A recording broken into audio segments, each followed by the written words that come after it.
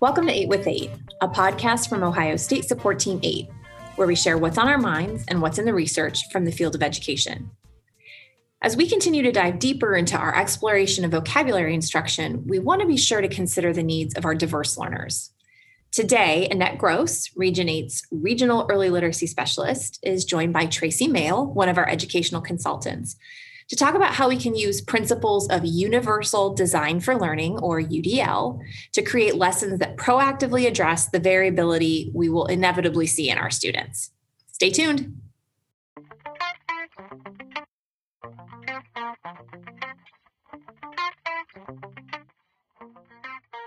I'm Tracy Mail. Hello, I'm Annette Gross. We're excited to spend the next 8 or so minutes with you. Have you ever wondered about a way to teach vocabulary when learners have a wide range of literacy skills? It is possible. We're going to give you a few ideas to proactively plan and design your lessons for that variability. Every educator will be able to use these ideas. Keep in mind that variability is actually the norm across students in your classes. Planning for variability can be used at every grade level with every student. So, drum roll, please. Planning with Universal Design for Learning Principles, or UDL, is a great strategy to try. If you're unfamiliar with UDL, you can visit the website udlguidelines.cast.org.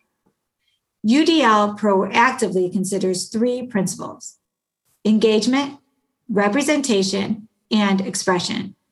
We are going to share those and how you can plan for vocabulary lessons using them. One of the first things to think about when planning for variability is to address student engagement, or the why of learning. This is about engaging their brains. Not all students will come into your classroom interested in learning what they think is boring stuff like vocabulary, especially if all the students have to engage in learning it the same way. For example, reading words from a list, finding the definition in the book or dictionary, and using it in a sentence. Do you mean these are not effective? Right. These actually disengage students' brains and are barriers to learning. Wow, that's a big shift in approaching vocabulary instruction.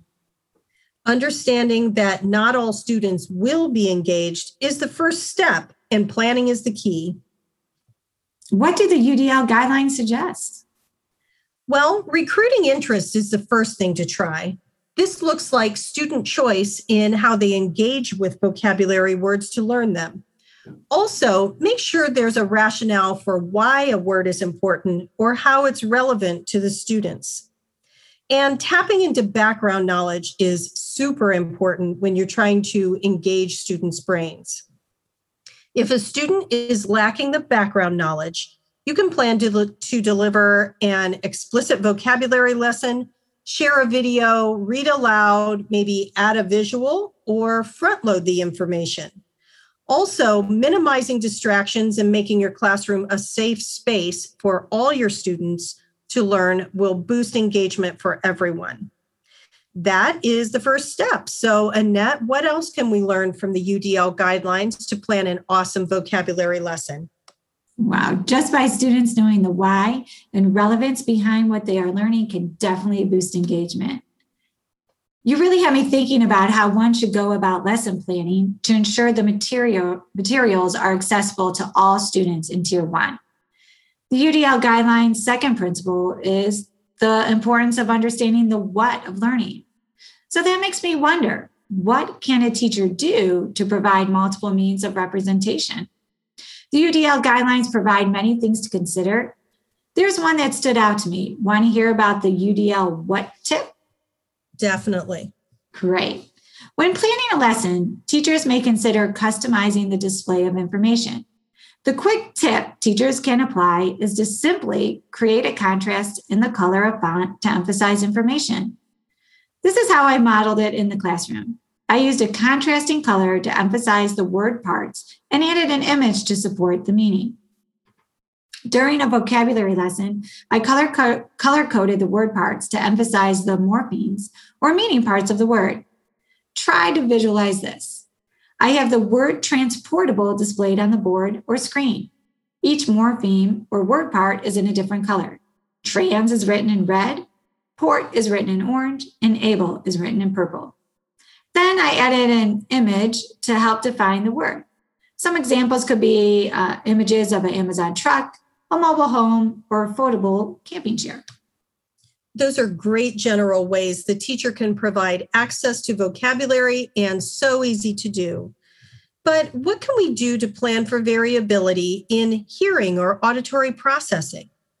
Yes, we want the content to be accessible to all students. So another thing to consider is how to offer alternatives for auditory information. There are lots of ideas on the UDL website, but some suggestions are to use captions or automated speech to text. Now I'm thinking of students who may need support or access to the content visually. Are there things that can be done to address that? Great question. The UDL guidelines suggest providing non-visual alternatives, such as a teacher can provide auditory cues for key concepts by clapping out syllables or by adding music when it is time to transition from one activity to the next.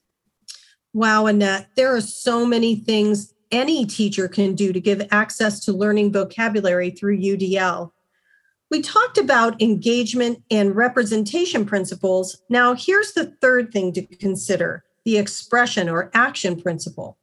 This is how the students can show you what they know.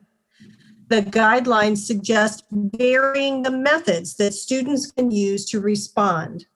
So again, choice and flexibility is the name of the game, as long as the students are able to fully express their mastery of the skills, which in this case is vocabulary.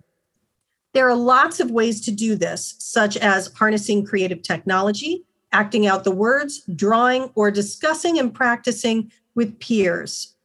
These are ways they can show they understand meaning and nuances of the words. There's so much to think about when we plan for the variability of student skills, and we hope this quick look at UDL principles has helped you organize your planning. But most of all, we hope that the ideas we shared seem doable. We talked about vocabulary in this podcast, but UDL can be applied to any topic. We encourage you to visit udlguidelines.cast.org to learn more about how to apply the UDL principles with fabulous videos and interactive tools. Such an awesome resource.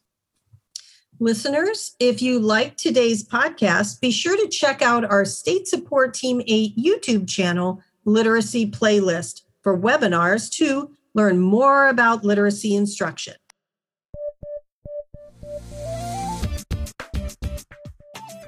And that's it for another episode of 8 with 8. Until next time, remember, proactively planning for variability in lessons saves time and effort in the long run while meeting all students' needs. If you're interested in learning more about UDL, be sure to check out our website, sst8.org/podcast.aspx. We've linked to the CAST Center's website, which is one of the very best places to learn about UDL. And definitely be sure to tune in next week. We have a great interview with some colleagues at Kent City Schools who have some lessons they've been learning on leading for literacy change based on work that they've been doing in their own district through Ohio's K-12 Comprehensive Literacy State Development Grant. See you soon.